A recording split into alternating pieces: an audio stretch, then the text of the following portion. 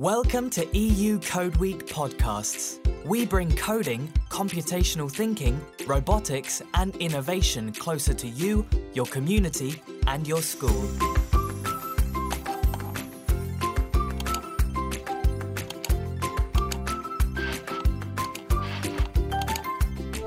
Hello everyone, and thanks for tuning in for another EU Code Week podcast episode. We are your hosts, Eugenia Casariego and Arjana Vlasic. As part of the EU Code Week team, we are here to share with you best ideas, best practices, and best initiatives and activities to help schools and teachers with their digital transformation. This time, we prepared an array of coding and tech-related topics, including learning how to code through coding activities, future classrooms, and we are also going to touch on remote learning and what we can do to make it better. And answering our questions will be Sampo Forsström, Future Classroom Lab Ambassador at the University of Eastern Finland, class teacher and teacher training. Good morning, Sampo. Can you introduce yourself in more detail to our listeners and what you're currently working in? So good morning, Eugenia and Ariana and all the listeners. An honor to be part of this podcast. So as mentioned, my name is Sampo and I work at the teacher training school here at the University of Eastern Finland. My responsibilities are I'm a lecturer and teacher trainer, but lately I've been more involved in, let's say, network and that kind of project leads. So more to do with the development of education and such. I have some ICT responsibilities at our school, and our school consists of about 1,400 students and we have about 140 teachers. So it's the biggest teacher training facility in Finland. I also work as a project manager for the teacher training schools of Finland, and the teacher training schools are parts of the universities, and we have 10 of them in Finland. So that's one of my, let's say, things to do. And also, as mentioned, I am the Finnish lead ambassador for the FCL network, and it's a great joy to be part in this European network, and I get to represent Finland in the educational events which SchoolNet for us provides. Thank you, Sampo. So obviously you have been involved in so many different educational projects. Let us ask you first for more information about one of those, Future Classroom. Can you give us more details about it? Does a Future Classroom Lab look different? Are the teaching methods different? And what does it mean? What does a Future Classroom actually mean? Let's say Future Classroom Labs all over Europe are very different, and we share common goals. But for example, our labs in Finland are at the teacher training schools, and we have the possibility to work with both the children and the teachers of the future. So the teacher students come work with us, and of course we're involved in professional development as well. So our mission is to develop learning environments. There's a strong zone idea behind that, the learners and us teachers as well should have a lot of affordances. So the physical space should make things possible, not restrict. And this is, in a sense, both to teaching and the ways of learning. So how we can make the physical spaces better for learning. And we all know that learning has changed during the years. And if it hasn't, it should change. So it's not just sitting by your desk and learning by yourself. So the physical space should have a lot of affordances within. Of course, we also promote educational technology. So we pilot and test and try to make good ways of using technology to enhance learning. We do some cooperation with companies and such, and of course try to build models that are good and share best practices. There are differences. Some might be with the ministries of education, some might be in normal schools, and of course the levels where we work are a bit different and the goals we have. But I guess what all labs, Future Classroom Labs, share is the love for developing things. It's quite a big umbrella. Under that there are a lot of things that can be included. Pedagogical models, learning landscapes, cooperation with companies, research possibilities and such. So I guess it's not easy to define what a Future Classroom Lab is, but I guess it's a place for making learning and teaching better. And we share that passion, all people who are involved in the FCL network. On the other part, of course, if the physical space and the pedagogies we as teachers use allow us to be active allow us to be immersed in learning, allow us to have hands-on activities, allow us to cooperate, and of course, communicate on many levels. It helps in building, let's say, deeper and better learning. So if we're able to, let's say, like bring the Michael Fullan's 6 global competencies for deep learning into the learning, then, we're sure that the learning can be better. And the more we are to do with our senses in the learning processes, the best, it's like the easiest way to bring better learning for the students. And of course, it has to have purpose and value and such. So I guess that's the answer for that. In Code Week, as you know, we try to promote the teaching and the learning, of course, of coding. And so I was wondering, is coding part of the hands-on activities you do at the FCL? And what advice, if you have any, would you have to give to pupils or teachers who want to start teaching or learning programming or coding? Well, I guess the biggest advice would be just to start. We have to be brave. We have to be able to put down the obstacles.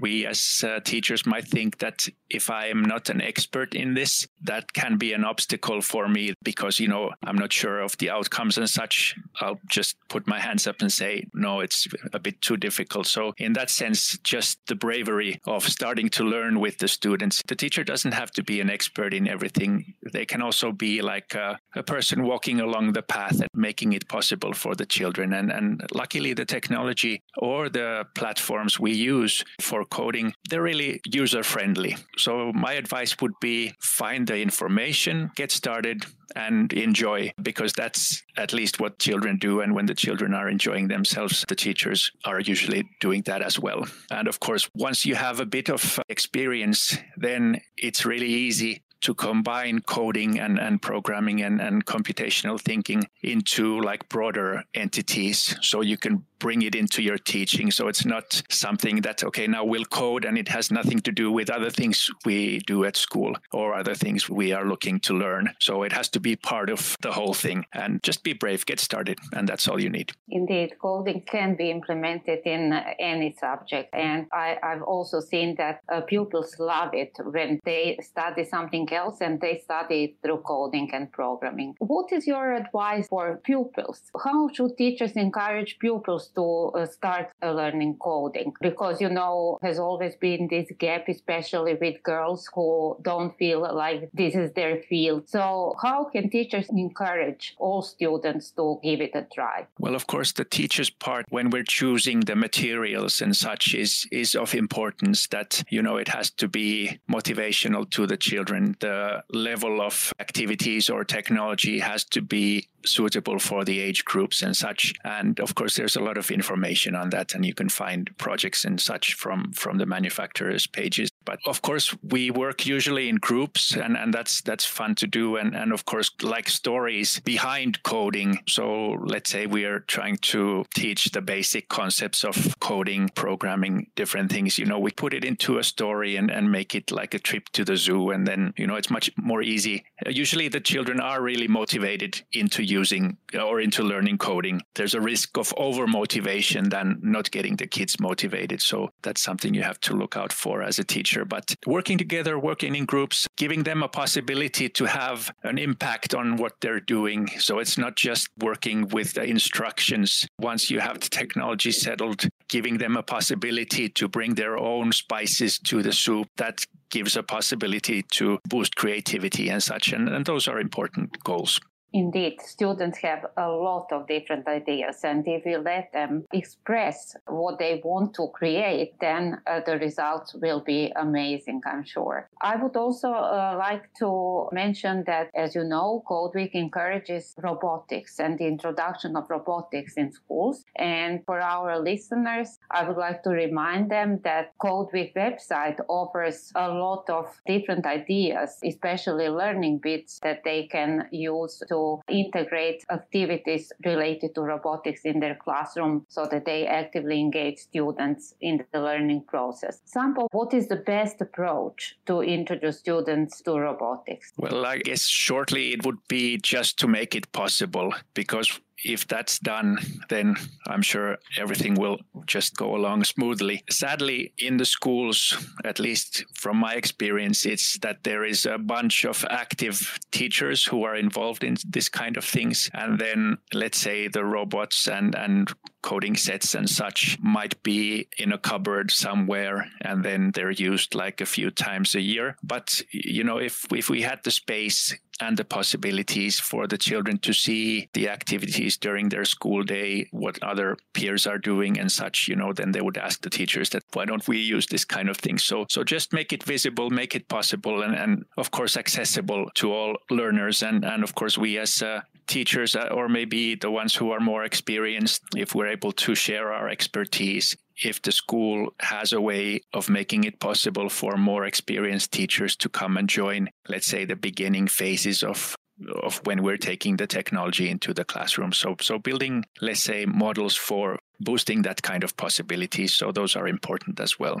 You mentioned the point to make it accessible. And very often when we talk about robotics in the classroom, we think, this is going to cost money, or may the school have the funding or the resources to do that.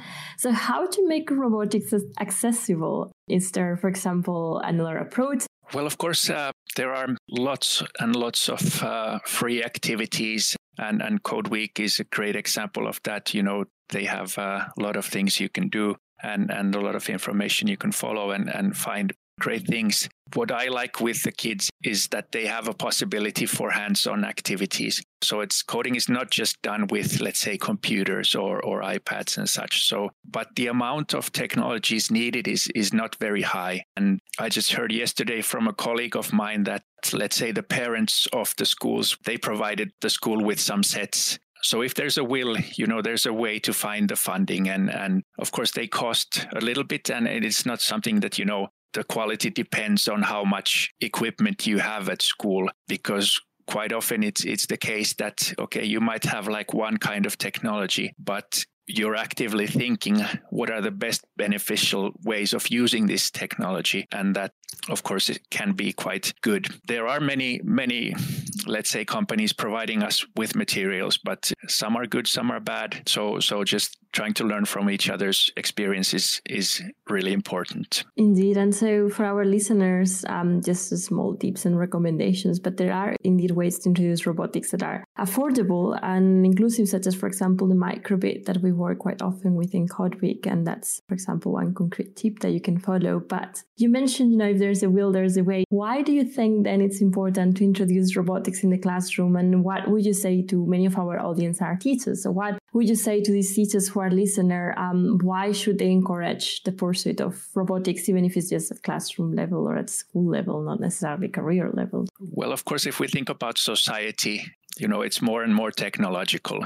We have to open our eyes to the technology we see around us. Usually, we keep our eyes shut. We only notice it when something doesn't work. You walk into a room, you press the light switch, no lights. You turn the water tap on, there's no water or there's no hot water. Then you start thinking about this. Or my iPhone or my phone doesn't work and it's not connecting to, let's say, somewhere, or an application is not working. So, of course, it is important for us as teachers, as educators, to open the children's eyes to the society that they live in, but also the society of their future. That's not an easy picture to paint, but anyhow, we know what kind of skills they will need. And coding and robotics is something that, the computational thinking and the cooperation and class, that kind of, the wide range of competencies that you use when you're doing projects with coding are really essential to the future skills of the children. And also it is important for them to gain experiences with the use of technology and learning with technology, because if you don't have experience, then it's not that easy to build your critical thinking skills. So you might be, that this is overwhelming and it's good for everyone. But if you have like personal experience of the thing, then you're able to also think more critically about that kind of things. So it's about familiarizing the students with it, just giving them a head start instead of them facing it later on. Yeah. Yes. The pandemic has definitely brought a lot of challenges, not only into our lives, but our classrooms. But as you mentioned, teachers have been able to find solutions. And it's great to hear that some of these new learnings, such as the importance of well-being, will be implemented and integrated in our everyday work. Thank you for this, Sampo. I would like to ask you if you could give us an idea of a practical activity that teachers can bring to the classroom, something that you have always wanted to put into your classroom. You know, what I would like to see being done is, okay, we're having technology as part of the whole. As Ariana, you mentioned that it is easy to combine coding with all subjects. So it could be, let's say, an entity to do with sustainable development. Let's say if I have an example of cleaning of water or the cleaning of trash when spring comes, under the snow is a lot of trash. So, you know, we could have, like, if we had a group from Greece or from Spain and from Finland, we could have a look at, let's say, trash issue in our city or close to our school. And we could give them a coding exercise that, you know, they would have to build a trash cleaning machine to help in this kind of sense. You know, they would be creative.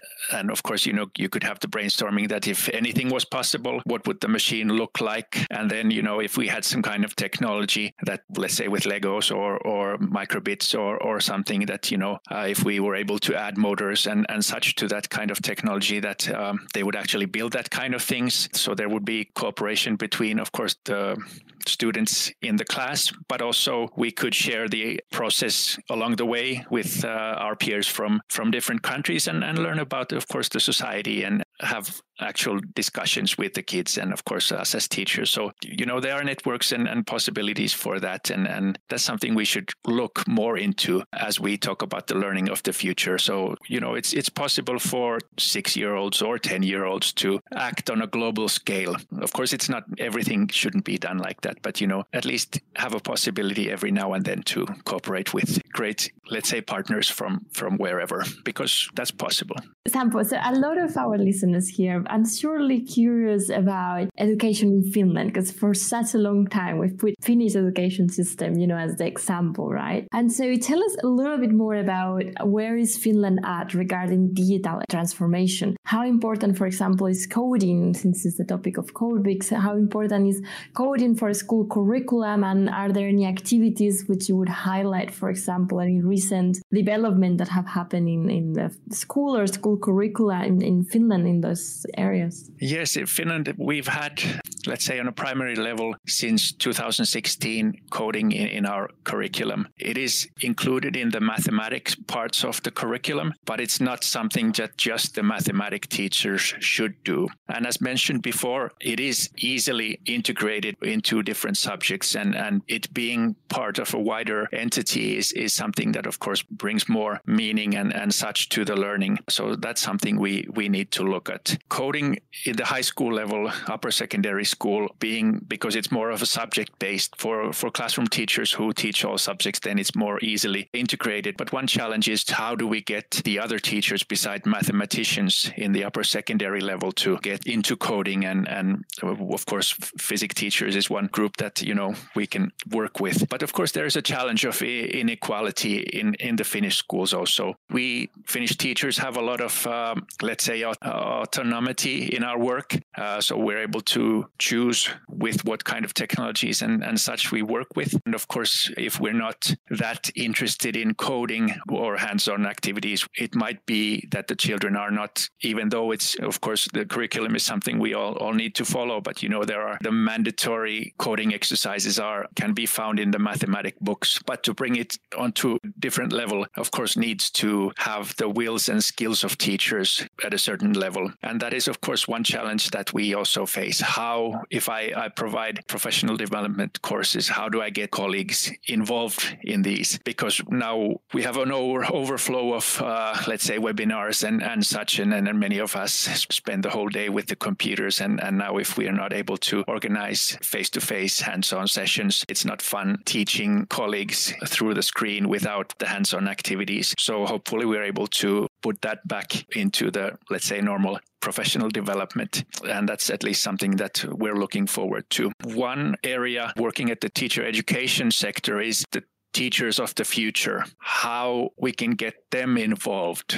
What are the responsibilities of the university or whatever level the teacher education is in your country. How do we get them involved? What are the possibilities? And of course, also the attitudes. We might think that new generation is more interested in technological things and using technology for education, but that might not always be the case. So they might even be like a bit more, let's say, old-fashioned than us middle-aged teachers. So that's a challenge we face. Of course, an inequality of the schools. Finland is like one of the most equal societies in the world. But even though, there are still schools that do not have enough, let's say, devices. If you have the possibility to have one-to-one devices for learning, of course, it makes many things easier. So what we're working on a national level is strategies and giving tools to the teachers to help them be better at coding and such.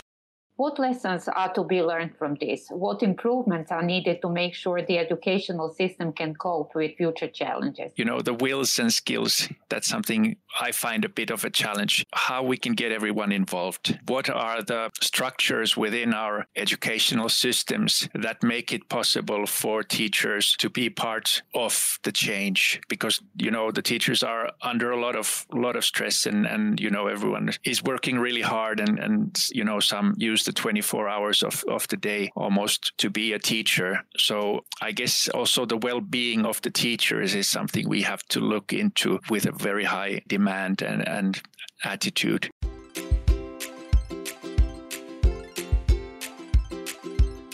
So thank you, Sampo. This was very interesting as well, and I'm sure as well for our listeners to get these concrete tips and ideas. I think if I need to summarize it, well, we've touched a lot of topics. What are we going to learn after lockdowns and from digital education? And then we've narrowed it down as well to what's going on right now in Finland. And so there's a few things, of course, well, many that have stayed with me. I think one thing you mentioned at the beginning, Sampo, that I really like is that learning should change, and it should change as well together with technology or supported by technology. So I appreciate that. But one topic as well that we touch upon today, or subtopic, so to say, it's the question of accessibility and equality and how this should be in the minds of educators, but as well of teacher trainers. And we've also mentioned the topic of how to bring robotics and coding into the classroom. And one thing you mentioned is that it's important to just start, but as well to enjoy it. And I think this is a great tip or great advice to just keep in mind for our listeners, that just it's a matter of doing the first step and just trying to enjoy it through the learning process. I absolutely agree. Have fun while learning, and also what is important is that teachers should be brave. This is a piece of advice for our listeners. Be brave, give it a try. You don't have to be an ICT teacher to bring coding activities to your classroom. So just do it and make your teaching and make your students' learning visible and collaborate with your peers. That's a great, I think, way to highlight and to summarize it, Ariana. And now, Sampo, back to you. Is there something you would like to add, a final advice to our listeners, a final point you would like to make? I would just like to thank for this opportunity. And I guess one thing we could be better at as teachers is sharing our knowledge with our peers. So being active in that kind of sense also, not just working alone, but what brings more quality and, of course, more well-being into our jobs is if we're able to share the things we daily do. And this is something that we probably all can be a little bit better at, as well as enhancing the, let's say, peer learning within the classes. So using the best knowledge that we have in the classrooms and in our schools and share that kind of activity. So that's something that hopefully we'll see more in the future at schools. It's been a real pleasure having you here today, and I'm sure our listeners feel the same. Good luck with all your current and future projects, and we look forward to having you back someday for a new Code Week podcast episode. Thank you very much, and congratulations to the Code Week for 10 years of excellent work. Thank you.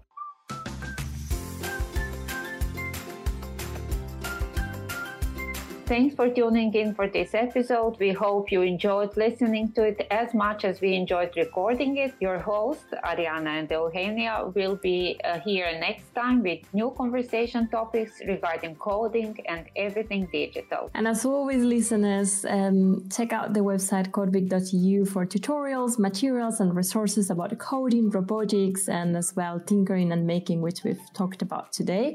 Don't forget that many of these materials are translated into 29 languages, including Finnish. So it's a great way to get started into this fantastic world of technology. So thank you, listeners, and goodbye. Goodbye. Bye-bye.